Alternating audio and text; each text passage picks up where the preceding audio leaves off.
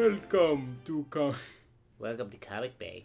That's a good one. You like that? Actually, That's yeah. a good intro. Yeah. We should switch everything up to just include that. Okay. Mm-hmm. Cool. Yeah, cool. Yeah. Sunday night. Sunday. Sunday. Can you hear it in our voices? No. How tired we are. It's been a crazy week. It's always a crazy week. I was gonna say, I feel like we say that every single time. But it's been a crazy where week. It's like, Hannah, I fucking ran from some Muni cops. Well, I didn't run. Well, I didn't let them see me run. Justin's on the run from the law. Yeah. I want to state first and foremost that I believe in public transit. And I pay my share, okay? I pay into the system. Mm-hmm. But, look, they wanted to give me a ticket because some driver, I put in $1.50, which is half of the fare, $3 fare, right?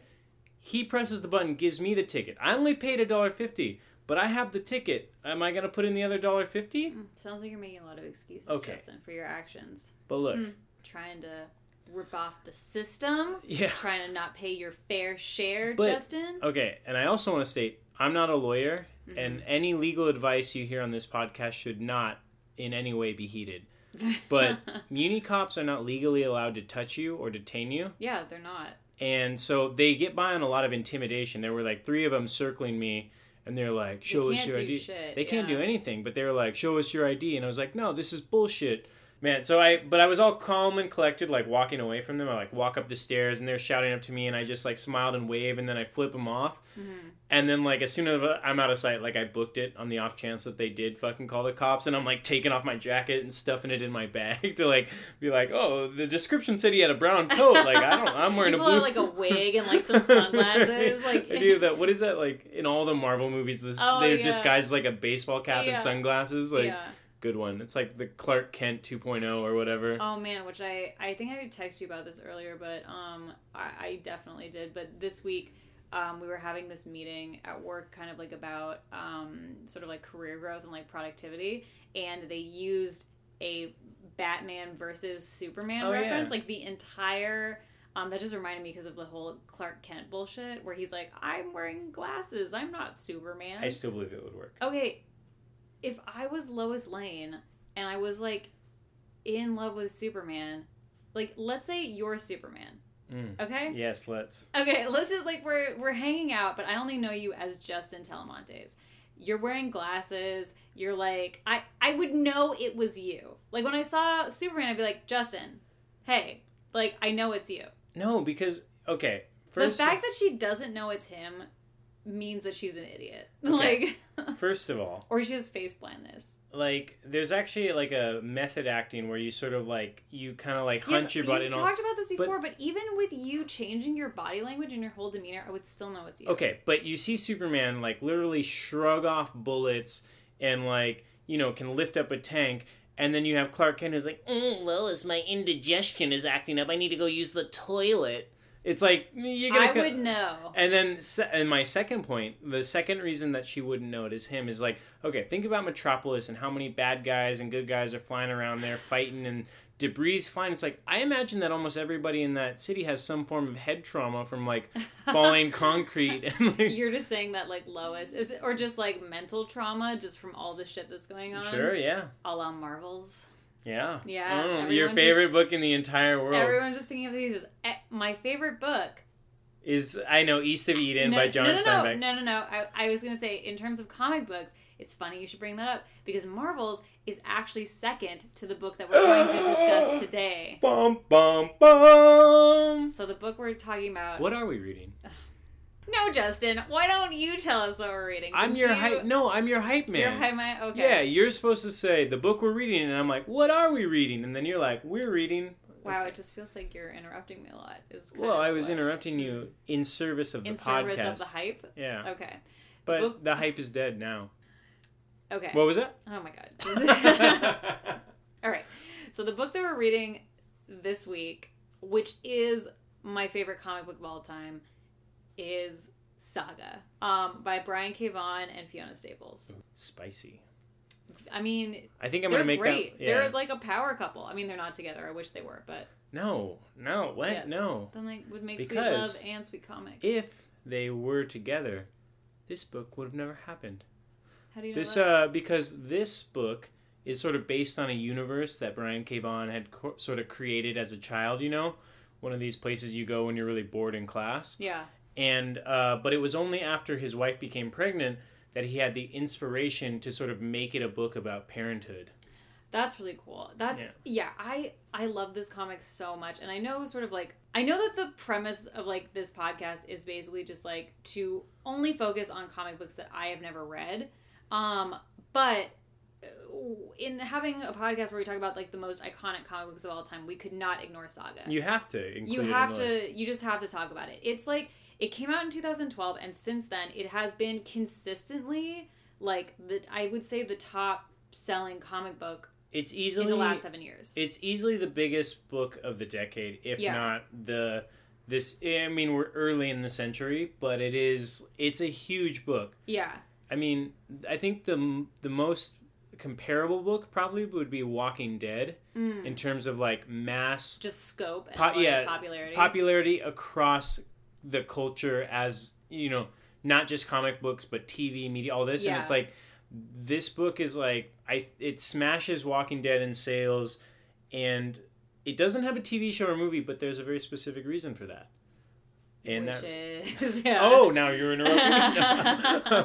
No, that Brian K. Vaughan and Fiona Staples don't really want it to be a TV show, and they don't really want it to be a movie, and they're kind of purposely making a book. They're basically doing stuff in this book that they know you couldn't do in movies. Really? So, because I've heard, and I was reading before as well, that it's like it's just that it's not done. So I think that they'll, like, by the time they're done with it, they may be open to it, and they certainly are receiving tons of offers because this thing is huge. Yeah. But this could be like the next Game of Thrones, like, easily. Brian K. Vaughan has stated where he's like, I'm doing stuff that you can't do in movies and TV, that you can't get away with. And he's like, I'm just making, like, we're both satisfied with this as a comic book. Well, okay, why do you think that is, though? Just because it's like, it's always interesting to me, especially, so Alan Moore is a really good example of this. Great example. When comic book, or just authors in general, people who, like, J.D. Salinger is a really good example. There's a reason Catcher in the Rye has, like, never been turned into a movie. It's like no one can get the rights to do that. Also, is that reason that it would make a really boring movie? Oh my god! Think about a little grumpy kid being like, like, thanks, we already have Diary of a Wimpy Kid. I mean, zing. I love how you just compared Catcher in the Rye to Diary of a Wimpy Kid. I'd like to see those sales figures. I really would, because I think that. Wow. Oh my god. Okay.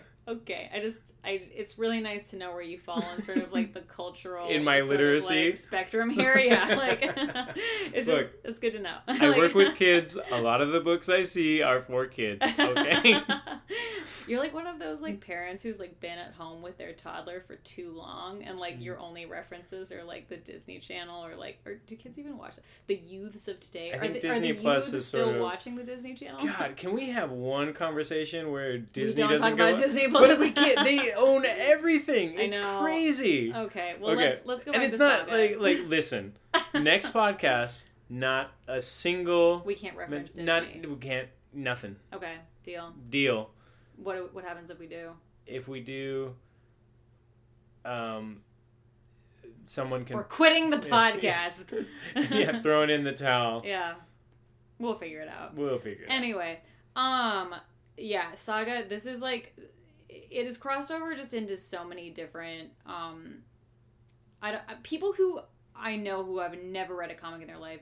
Have picked up Saga just because it's crossed over into that kind of nebulous area between like comics and like graphic novels, where people are like, ooh, it's a graphic novel, okay, well then I'll read it. But if it's like a comic book, they're like not uninterested. I think it definitely has that it's very like Star Wars-esque in terms of scope, like, you know, intergalactic warfare, you know, space and magic and technology and all that sort of stuff. Yeah. But it's kind of interesting because it's almost about the people who are in the cracks, you know, where it's like they don't really want to. It's not like noble heroes versus the forces of evil. It's like people, it's not like a sweeping epic. It's like, just about a family. It's a family who's trying to outrun a war. It's almost like a refugee tale, really. Actually, yeah, that's actually but they're also sort of on the run as well. Right. So they're fugitives. And basically. Then it also kind of has the sort of spiciness of Game of Thrones, where there's like totally. A ton of nudity and graphic sex.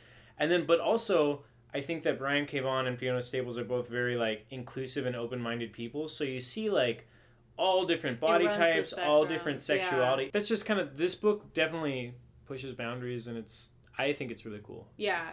No, I love it. What would you rate this book? I'll give it a 4.5. I just can't give it a perfect score because it's like, I'm curmudgeonly. Wow. I would give it a perfect score. 5 out of 5. 100%.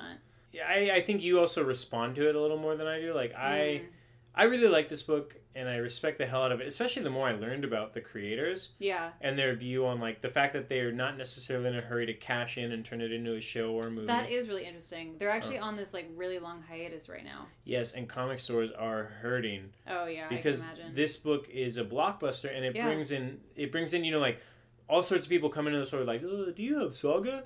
Oh, yeah. And they're like, yes. And then eventually people run out of stuff to read because they're on this giant, painful hiatus. Well, that's kind of like, it touches on sort of what I mentioned before, too, where it's just like, even people who aren't into comics, like, they read this book. And it's just sort of like, I mean, I've talked about this with Marvels as well when we were doing that podcast, but I was like, if I had to put together a comic starter pack for someone who's never read a comic, this 100% would be in that. Yeah, and Uncle Scrooge would be in the fireplace, according to Hannah's system. So. Look, I mean, to be honest, if I was putting together a starter pack for someone to, like, get into comics, if I was going to include, like, an animal-based, more, like, physical book, it might be Usagi. Oh, because of its cultural and historical significance? Yeah. Yeah. And because of the skill and... I say that, though, just, like, not negating that is a part of comics and, like, it can be done well. Yeah. Anyway. Sorry, back to Saga, because it is such a great fucking book. Yeah. So good. So Saga takes place... Okay, actually, it takes place in space. And normally... Don't you hate space? Okay. I will admit that when I first picked this up, I was like, fuck, space, what the fuck? Why is space Can I actually pause for a second there? I'm really curious, actually, what made you pick up this book? I honestly don't remember. I think it was getting, like, a lot of buzz, and, like, that was kind of around the same time that I had just read, like, Kingdom Come, so I was like, I'll check it out. Okay. Cool. Yeah, so I just picked it up. It was also when I was living over on Deviz, so Comic Experience was, like, right there. I was just trying to figure out if it's because the covers are so different than other books on the shelf, so I was just kind of like, was it the cover or was it the notoriety that No, it was definitely the notoriety, because like the cover, even though the cover is interesting and it's like it's dynamic in a way that I would definitely be drawn in by it, and I would definitely pick it up, especially just because Fiona Staples' art, which we'll talk about a little bit later, is impeccable. I fucking love her as an artist. I think the way that she draws, she just like she draws the way that I wish that I could draw. But anyway, I like your stuff better. Oh, that's really sweet. No, it's true though. Let's get back, because I totally cut you off, and this podcast is like the different phases of the moon. There's the art phase. Listen, I'm trying to reel this in, Hannah. I want us to go back to.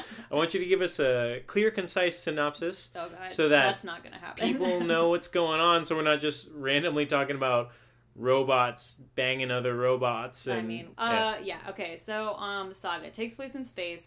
We'll try to overlook that. And it's about these two people, Alana and Marco. There's a planet and a moon that belongs to that planet. The planet is called Landfall and the moon is called Wreath. This planet and this moon have been at war for centuries. Alana comes from Landfall, where it's like they're humans. They just have wings, which is different kinds of wings. Different kinds of wings. Like bug wings, bat wings, butterfly, bird wings, everything. Anything. And then Wreath, where Marco is from, they all have horns, and it's same deal, all different types of horns. And like the two cultures are like very different. Like one way that you would kind of compare them is like one is just much more technologically advanced, so that's Landfall. They're just more sci-fi. They have sort of like more intense machinery, whereas Wreath is more of this kind of almost like Jedi magic kind of thing about them. Yeah, they're like druids almost. Yeah, actually that's a really good way to describe them. Basically, neither side can destroy the other, because if you destroy the moon, then it fucks up the planet's orbit, and if you destroy the planet, then the moon's orbit, what does a moon do without a planet, you know? Right, yeah. So they can't really do anything that drastic to each other, so they end up outsourcing their war to other planets. Mm-hmm. And these two characters, Marco and Alana, meet where she's his guard on a prison on this planet called cleave. Yeah. The comic opens up where she's actually giving birth. So they're on the run, and in the time that they've been on the run, they've obviously, like fallen in love, and now she's giving birth to their baby who has both wings and horns. So this is sort of what kicks off like this entire sort of like comic series. While they've been on the run, the Landfall government, so where Alana is from, they find out that Alana and Marco are sort of on the run, and basically both planets, Wreath and Landfall, send out people to find them and kill them and bring them back the baby, which is both Wreath and Landfall. It has both horns and wings. They're kind of trying to cover up the fact that these two species that have been at war forever have, like, two people have sort of made peace in a way. Right, and they've fallen in love and, like, they've had a kid. And it's sort of, they're, I guess, worried about the morale of the troops, or, like, what, like how this will affect the war. It's kind of like a political thing, so... It's a very political book. I didn't really pick up on that the first time I read it, but... It has a lot of parallels between our own sort of state of perpetual war, where we're not really, affected. Like, the planets themselves, like the people who live on Landfall and the people who live on Wreath, like they don't really, like... The planets are at peace, but all this war has been outsourced to other places. Yeah. Yeah. It's like they're still fighting, but it's like the planets don't see it. Yeah, that's actually a really good point. Do you know if they were trying to make that point when they were writing it? I would imagine they have to, right? Like, you would think so, but I don't know. Anyway, so Wreath hires a mercenary freelancer. He's called the Will, and he has just like the most badass like Sphinx cat. Familiar, I guess. Basically. It's like a Sphinx cat that's like this, like one of those hairless cats that's like the size of a lion. And it's called Lion Cat. It's a telepathic cat that basically is a cat lie detector. Yeah, it can tell whether statements are truthful or not. Right. And so he's hired by Wreath to kind of track them down. Meanwhile, Landfall also hires their own sort of like assassin to bring them in, and his name is Prince Robot the Fourth.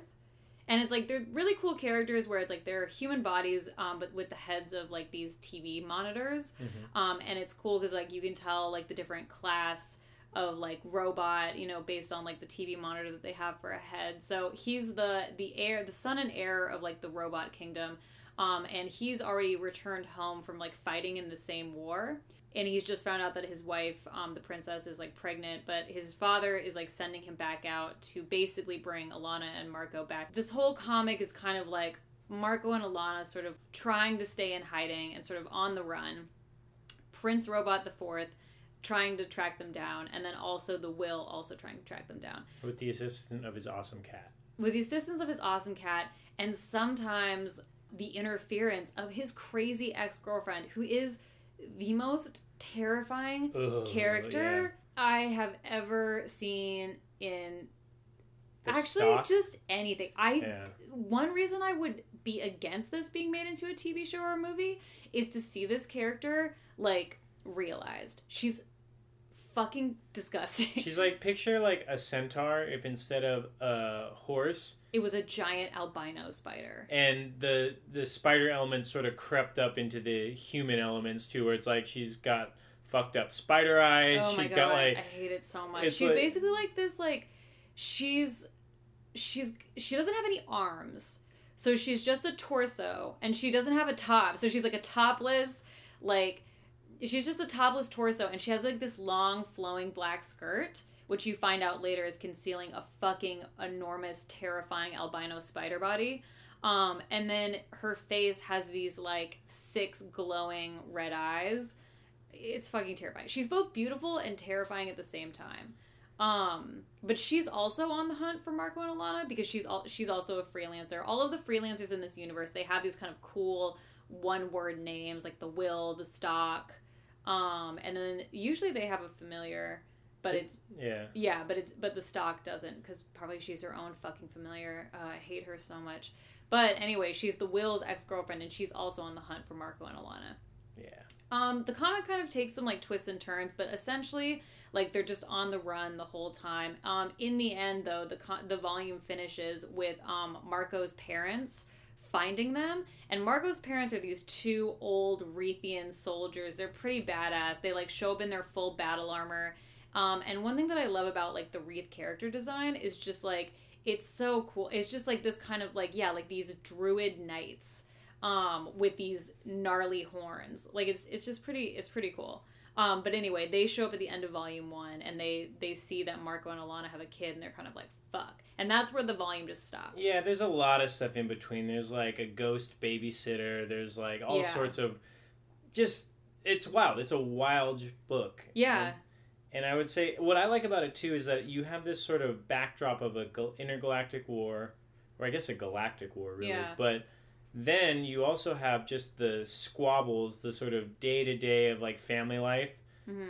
If you were on the run from two different armies. But like, you know, the Marco and Alana argue, they get angry at each other, they fuck, you know, they deal with shit. Yeah. Well, it's interesting too, because one thing I actually didn't mention that is sort of like pretty integral to the plot is like, so while they are on the run, Marco and Alana do have a purpose, and it's that they're trying to get to, they're making their way to their favorite romance author's hut.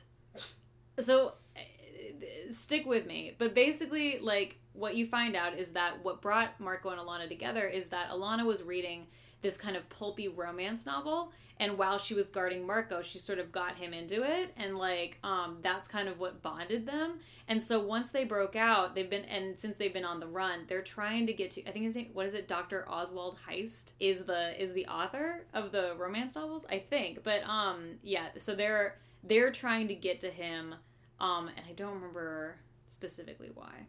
I think they believe there's some coded messages in there in the book, pacifist messages.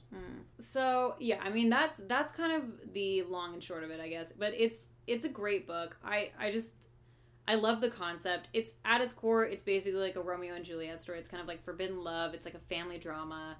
I love the designs. Like I love that, you know, it's like it's so simple. It's like wings versus horns, which I think is like a really cool concept. Everybody wants to know the answer to that question. What, wings or horns? Who would win? Yeah. Oh, like who would win in that?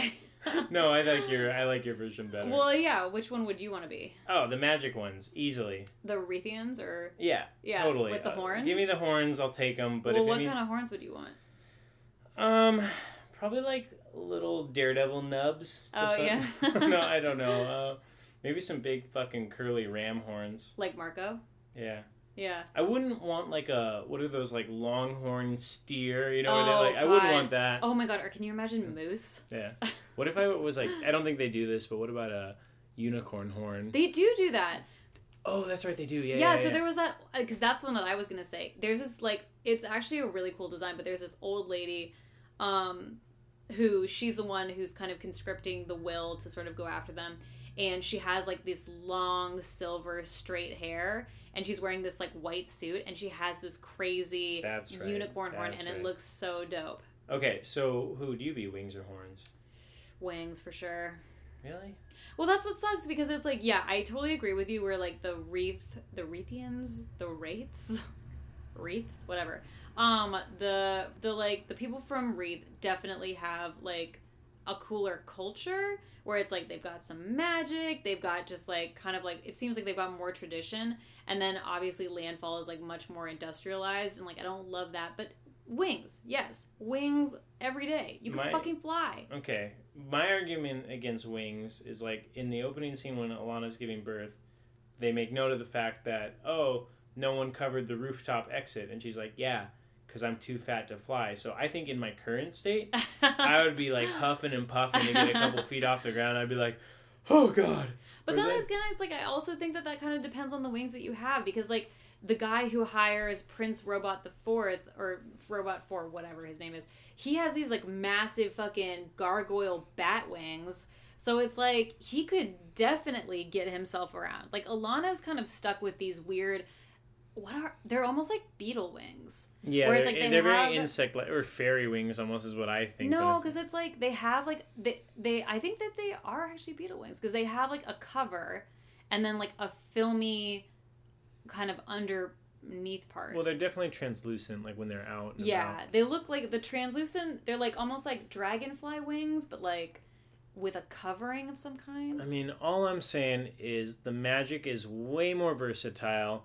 And wait, it's like, I'm sure you could find some spell to fly yourself without. I guess that's true. Yeah. It's like, I just think the wings is kind of like, it's a one-trick pony. Yeah. Magic gets you so much more. I guess that's fair. And if I really wanted to, I could file down my horns. Done. Unless they're somehow linked to the magic. I mean, they might be. Yeah. Yeah. I think I would still, I don't know. I'd want to be Hazel.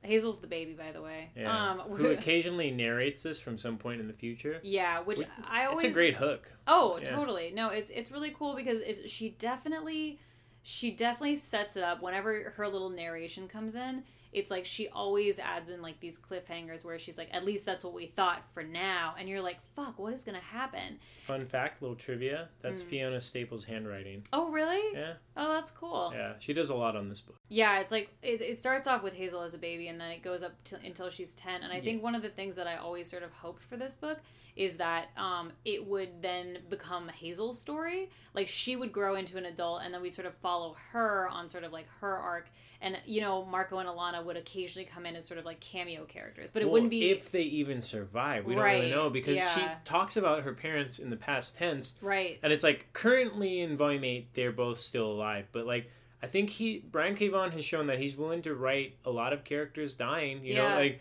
So it's like, nobody is really safe except maybe Hazel. Yeah, but because she's the narrator. But also, there's ghosts. So it's like, maybe she's a fucking ghost. I don't know. Yeah. Well, that's like one of the characters, Justin, that you mentioned earlier. Hazel does have like this ghost babysitter, Isabel, who's awesome. She's like a victim of the war, though, because she's like a little half torso with her intestines hanging out. Right, her intestines are kind of like hanging out. But she's this little cute emo kid. Yeah. Who, she kind of like, she tags along for a few more volumes, but yeah. Yeah. Oh, man, what a book.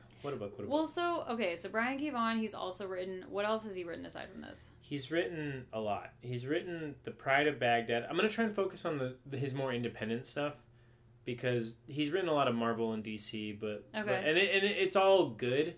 But I think he really like comes into his own when it's his own characters and his own creations. Yeah. He did one called The Pride of Baghdad, which is about these lions who escaped from the zoo when we bombed Baghdad during the Iraq War, or one of the Iraq wars, really. I was gonna say, I was like, which one? He wrote Ex Machina, one of my personal favorites, which is about a superhero who becomes a mayor after he saves one of the Twin Towers. Whoa! Yeah, that's a crazy one, and that one's like, there's almost no superhero element to it because he's a really shitty it's very grounded in real world stuff, so it's like his superheroics are pretty limited. Okay. And then like it's mostly a political drama and thriller, so that's a great one. That's a fucking great one. But I think the work he's most well known for is Y: The Last Man. That's a great comic. A post-apocalyptic world where literally only 2 males have survived this weird unknown sort and one of them's a monkey. One of them's a monkey. And one of them is a sort of stage magician type. Yeah, he's like just a schmo. A schmohawk guy. Yeah. And what I like about him is his creator stuff tends to be limited. It goes for a long time, but it's also limited in scope. So you get a very satisfying beginning, middle, and end. I think Y: The Last Man went 60 issues. I think this one is planned out at 108. Yeah.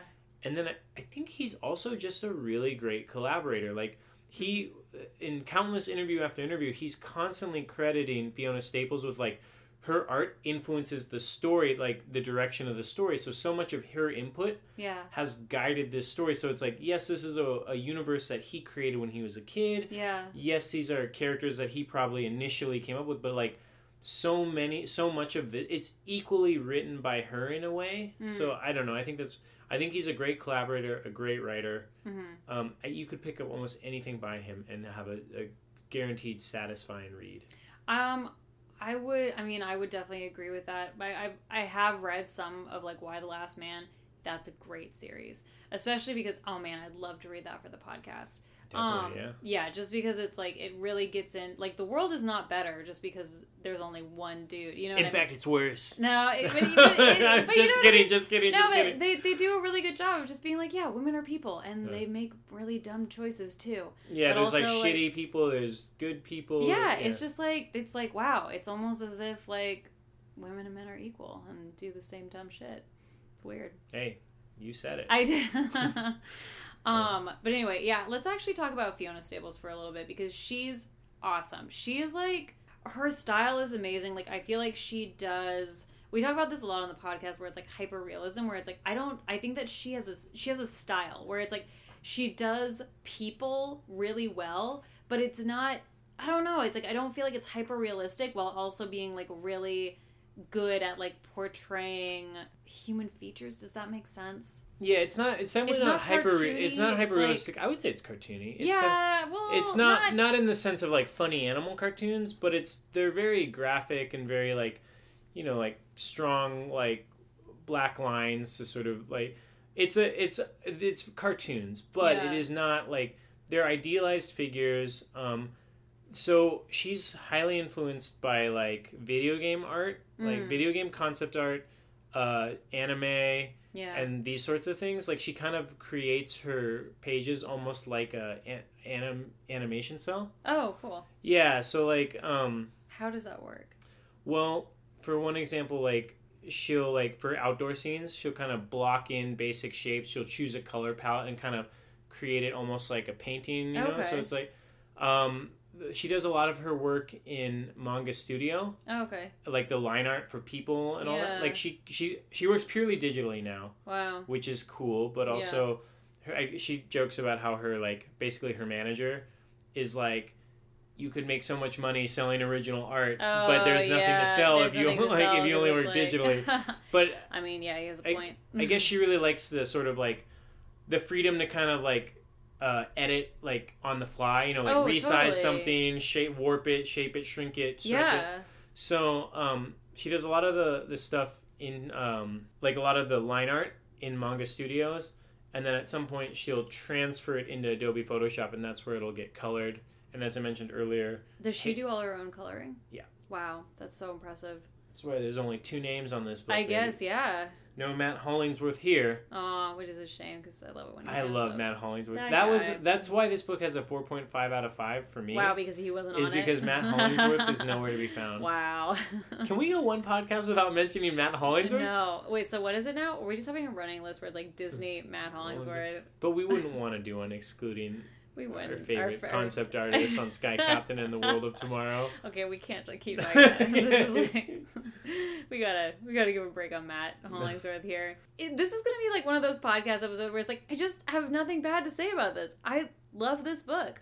Like, I feel like everyone should read it. I feel like I don't know a single person who like wouldn't like this. I think I know a handful of people who might be like meh about it, but like, even then, I think they would give it at least like 3.5 stars. I think, yeah, because it's like, you even hate space, and it's right here on display. The whole book takes place in space. It's definitely very... I also loved Seven to Eternity, and that also takes place only in space. But also things you think would work against it for your personal taste are like, it is very influenced by anime and video games, and it's like, those are 2 things that you're kind of... I do not love them. You're kind of cold... Not... I actually hate anime. I hate it. Don't say that out loud because so no, you know what, fucking send the geek police after me. Fuck anime. I hate anime. But I don't care about the geek police. And it's just manga. That you're hurting my feelings. Oh, you're hurting my feelings. Am I really?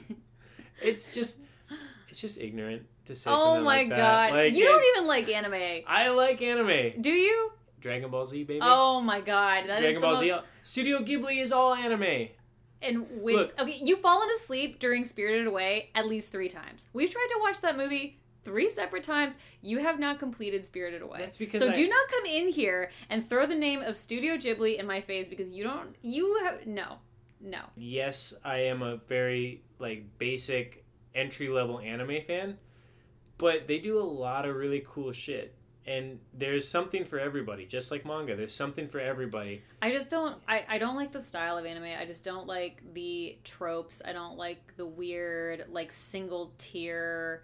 I don't like it. I don't like any of it. I mean, I do have some exceptions for some Studio Ghibli films. Like, obviously, Kiki's Delivery Service will always hold a special place in my heart. It's just, you're making a flash judgment. You don't know it as well as you should yet.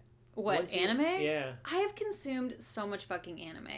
No. More than I love you so much right now. More than I have ever wanted to. Maybe even more than me. I would actually say that that's probably accurate. And I'm here to say, I don't like it. This is so annoying, too, because I feel like there are so many people in my life who love anime, and it's like one of those things where it's like when you're like, I don't like mushrooms. And you're like, I'm a fucking adult. I don't like mushrooms. And people are like, I hear you. I hear that you don't like mushrooms. But just try these mushrooms. But have you tried crimini mushrooms? Right. You mean crimini? No, crimini. Like, as in the plural for criminal. Okay. Yeah, they're like illicit mushrooms that you can only get in certain places. Okay, I'm moving on from this. In Thailand. No? Yeah, no, and they're just like, try these specific mushrooms. And you're like, no, I'm a fucking adult. I know I don't like mushrooms. I promise you, I'm still not going to like these mushrooms. I don't like anime, and I don't like manga. I am surprised that Fiona Staples is like really influenced by that, because I don't see a ton of that influence in this book. I guess I could see sort of like the video game element. It is very, some of her art feels very much like video game concept art. I could totally see that. But yeah, I don't see the anime in it at all. A few miscellaneous notes that I thought were kind of interesting. The reason they chose Image Comics to publish them is because it is like one of the truly creator-owned companies you could possibly work at. Like a lot of the big because of the success of Image, a lot of the other companies offer creator-owned opportunities, like DC, Marvel, these sorts of things. But like this Image is truly 100% creator-owned. So like there's no pressure to make this into a movie, no pressure into making it into a TV show, no pressure into merchandising it, no real editorial interference. The Image model is actually kind of cool. That is really neat. Essentially what happens is, it's probably different with like a superstar like Brian K. Vaughan, but for most people what it is like you pitch them on your project, usually with finished art and story, and they're like, oh yeah, we love it, we'll publish it. And you don't make a dime on it until they've made back their money from printing it and distributing it. So it's like, once your book is wildly successful, then you start making money. So this was it was kind of cool, Brian K. Vaughan talking about how, there was no interference whatsoever and they can just tell the story they want to tell. That was cool. What I also think is awesome is that they've committed to keeping this book $2.99 every issue. That's awesome. Yeah, which is highly affordable, especially considering how successful it is. Yeah, most comics today are $3.99, $4.99, $5.99, and that might whatever they can get away with. Like sometimes it's just ridiculous. Right, and it might not seem like that much money. $2.99, $3.99. What's the difference? But you literally finish this shit in like 5 minutes. Yeah, it's like a Netflix account costs $7.99. I think at its most basic. Oh yeah, and you get a month. You get a month's worth of unlimited entertainment. Whereas comics, if you're a fast reader, sometimes you can blaze through these things in 5 minutes, and like... Man, and I'm sure that I've mentioned this before in this podcast, but again, so my big beef with comics is like, one, like there's no, what is the word? Not accountability, but, what am I trying to say? There's no, like a character can like die and come back. Like you feel no remorse when characters die because you know that they can easily be brought back. My second thing that I have an issue with is that, it's like, okay, it's $7 or $5 for like an issue. You finish the issue in probably like 10 minutes. Probably takes you 10 minutes to read. These come out on a monthly basis. So if you like a comic, you have like 10 minutes of like enjoyment a month. You can always reread it. I mean, I like the monthly schedule. I hate it. It makes no sense to me. It should be weekly. Yeah. Then you're getting into manga territory. A lot of times in manga, they have a ton of assistance, but also like a lot of times there's no backgrounds, or like that's why the faces are very cartoony and simple, is because it's a little bit easier to render. It's just like pumped out. I mean, I get it. It's like I especially with good comics, it's like I do get that it takes a long time to make them. It's like it's not this sort of instant gratification thing, but that is one of the things that bothers me about comics. It's like I would much rather wait and get a trade and like just read like a concentrated book of like 8 or 9 issues instead of like waiting like each month. But then it's like you read one trade and then you gotta wait like fucking 8 more months, and then another one comes out. Like there's a trade. It's like a trade a year, and so by the time the next trade comes out, you're like, I don't even remember what the fuck happened. I feel like I'm constantly rereading, like with Saga, like I went back and I was constantly rereading shit because I'm like, I don't even know what's going on right now. Yeah. I don't know. I think that's the nature of serialized entertainment. Theoretically, there are enough comics published every month that you'll have at least one thing to read a week. That said, that's not always the case. There are some very dry weeks, which is why I'm so glad they're keeping it at $2.99 because it's like when you're buying a couple of things a week. I was gonna say, I was like, that feels like so much money for like so little that you get. It back. Does. So I kind of like checking in monthly. So like because I'm impatient, but I also definitely trade wait for certain things where I kind of like, oh okay, I know that this will come out. Usually it's because of my completionist mindset. Mm-hmm. I'll sort of like, I'll find a series that's interesting and it'll have been published for a while. So I'll like buy a couple trades and then I'm like, okay, I want to keep reading the series, but I can't switch to single issues now. I've got 5 trades. Right. I can't now have single. So it's like, then I have to wait for the single issues. The other thing about single issues is they fuel the trade market. If a book is successful in single issue form, it's more likely to become a trade paperback. Yeah. So in a lot of ways, I'm subsidizing your habits. Okay. You're welcome. My yearly comic book trade that I buy. Okay.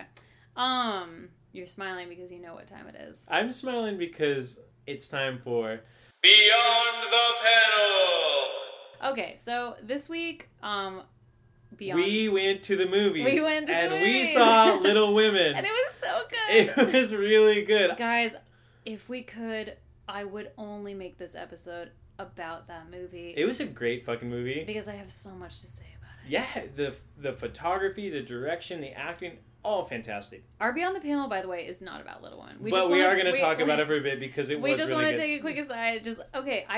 That story means so much to me. Like, the 1994 Little Women, with, like, the most amazing cast of all time. Just, like, Winona Ryder, Kirsten Dunst, Claire Danes, Susan Sarandon, need I go on? Christian Bale. It's, like, oh, my God. Like, it informed so much of who I am. So I was, like, really hesitant to go see this new adaptation, but it was great. It was so great. There's definitely some stuff that I, like, was nitpickily, like, against, but overall I loved it. Okay, I didn't watch the first one as a kid. I laughed. So I don't have the same emotional attachment that you do.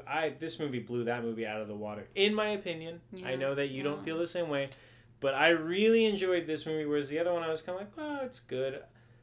Kind of strange, but like, as we were talking about Saga, I was like, there are like a lot of weird parallels between the two. What are you talking about? Oh yeah, you're looking at me with crazy eyes. Yeah. But I that sort of there's a line in the movie where they're sort of debating, like, they're like, oh, what are you writing? And like, oh, I'm just writing this thing. I don't think it's gonna sell because it's just the little domestic triumphs and failures or something like that. It's something along those lines. And then it's like, well, there's a debate about the importance of that. Mm-hmm. And then, like, this whole book, like, yes, it is a broad scope intergalactic war, as I've mentioned, like, 6 times already. But, mm-hmm. like, what really keeps people coming back to this is the sort of theme of family and, like, love and these little domestic issues. Like, that's what keeps people coming back, in my opinion, to Saga. And I just felt that there were some parallels there between that. I think that people just always, like, forbidden love and, like, sort of, like, love at the cost of, like, everything else. And I think that's why people keep coming back to Saga. Fair point. You know? But I was trying to tie it in. You're trying to tie it in. No, I do think that there is some overlap there. Obviously, Little Women is not as graphic sexually, and there's no weird spider lady to, like, fucking God. A human. Yikes. You know, like, oh my God. Yeah, originally Beyond the Panel was, like, supposed to be a way for us to kind of, like, talk about comic book news and sort of, like, comic book happenings and, like, sort of how comic books kind of crosses over into the everyday pop culture world that we're living in, and how, like, people who don't read comic books might, like, associate with comic books. However, now we want to talk about Little Women. Yeah, so we're changing it. It's going to be called Little Women Corner. It's going to be great. It's all we're going to talk about. It's Timothée Chalamet and what's her name? The author. Louisa May Alcott. Right. We'll call it the Alcott's Corner, maybe something like that. Yeah. Oh my God. Okay, it was so good. Yeah. Well, okay, so but our Beyond the Panel is actually about one of the previews that we saw when we were watching Little Women, and that is Ghostbusters. Yes. I know this trailer dropped a few weeks ago, so it's a little stale, but yeah, it's a little old, but whatever. We're gonna talk about it. It's our fucking podcast. Like, and man, I don't know how you felt about it. Well, I know how you felt about it. I know, because I have a lot to say. Yeah. But it looks boring. Also, it's just like, okay, here's my main takeaway. Stop making Ghostbusters movie. Like, I also just feel like they're trying to get away with a ton of these 80s reboots by including this fucking Stranger Things kid. It's like, stop. What's his name? Finn Wolfhard or something? He needs a new manager because he is typecast. Or does he? Because he's probably raking in fucking dough with all these fucking reboot properties. He is, but I'm wondering what the longevity of his career is as soon as Stranger Things drops off the map.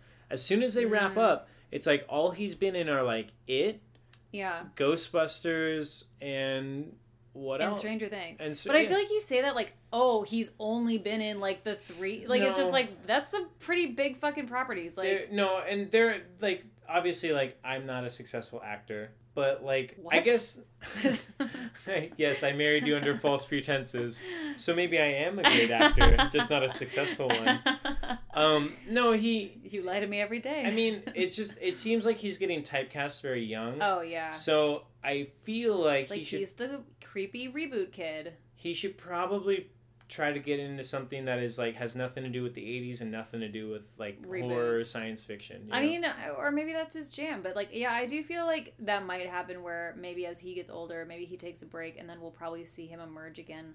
Like in the next like 5 or 6 It'll be years. like a single camera, like takes place in one room, black and white. Yeah, exactly. And it's like maybe 2 people, like one woman, one man, very dialogue driven. Him and Robert Pattinson will just both like reemerge and just be like, "Remember me?" Like, although I did hear that the Batman, Robert Pattinson as the new Batman. Crazy. I can't see it.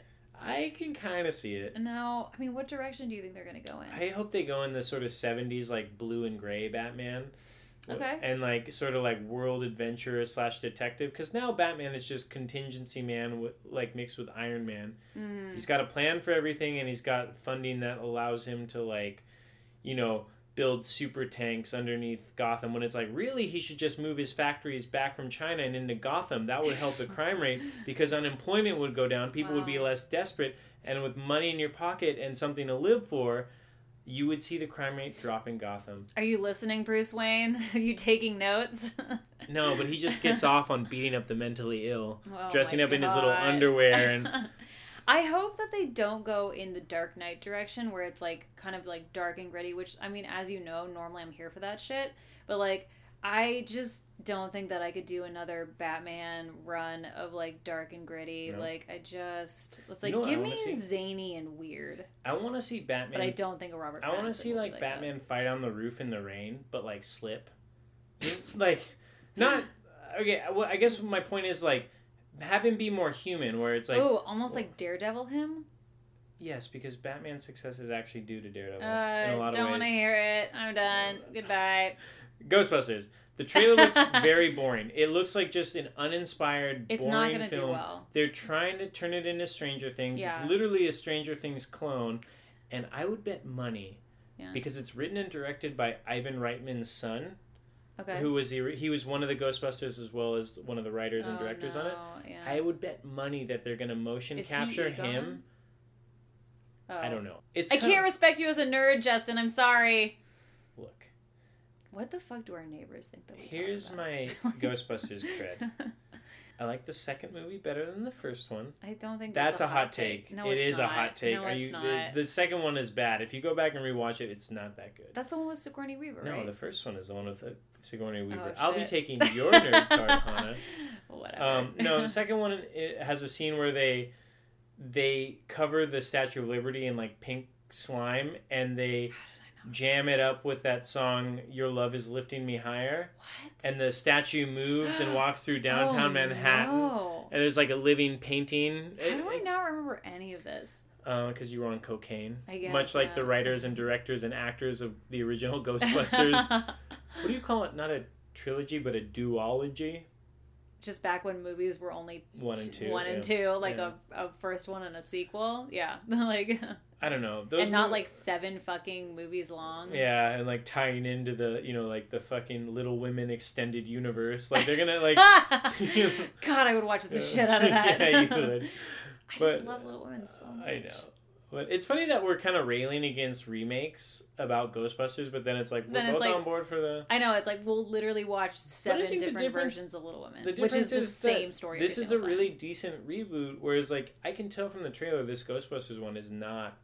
No. Gonna be. Also, just to clarify, our Beyond the Panel, it's not about Little Women, it's about Ghostbusters. It is now. Except that it's also maybe a little bit about Little Women. And now Batman 2 and like all sorts of. This is the most freeform Beyond the Panel we've ever had. I know. It's gonna be a mess to edit, but I am having a lot of fun. Please send me your thoughts and prayers. I want to get back to one point. Okay. And this point, I want to drive it home because it's so important. Is it? But they're going to have Ivan Reitman. They're going to have him as a ghost. Like, he's going to come back. Even though he's currently dead now, they're going to use that creepy motion capture shit, probably based on his son, because his son looks somewhat similar. Like and they're going to have a young Ivan Reitman. I know it. And I'm like, fuck you. I hate that. I hate that so much. Yeah. I'm calling it now. We're going to shut this shit down. That's been Comic Bay. That was Comic Bay. Next week, we're reading... Invincible. Okay, cool. By Robert Kirkman and Cory Walker. Okay, cool. You guys can tweet at us. We're at Comic Bay Podcast on Twitter. Come back every Wednesday for more comic book goodness. Pick up a copy of Invincible, the first trade, at your local comic shop or the nearest library. Mm-hmm. And that's all, folks. Go see Little Women if you hadn't.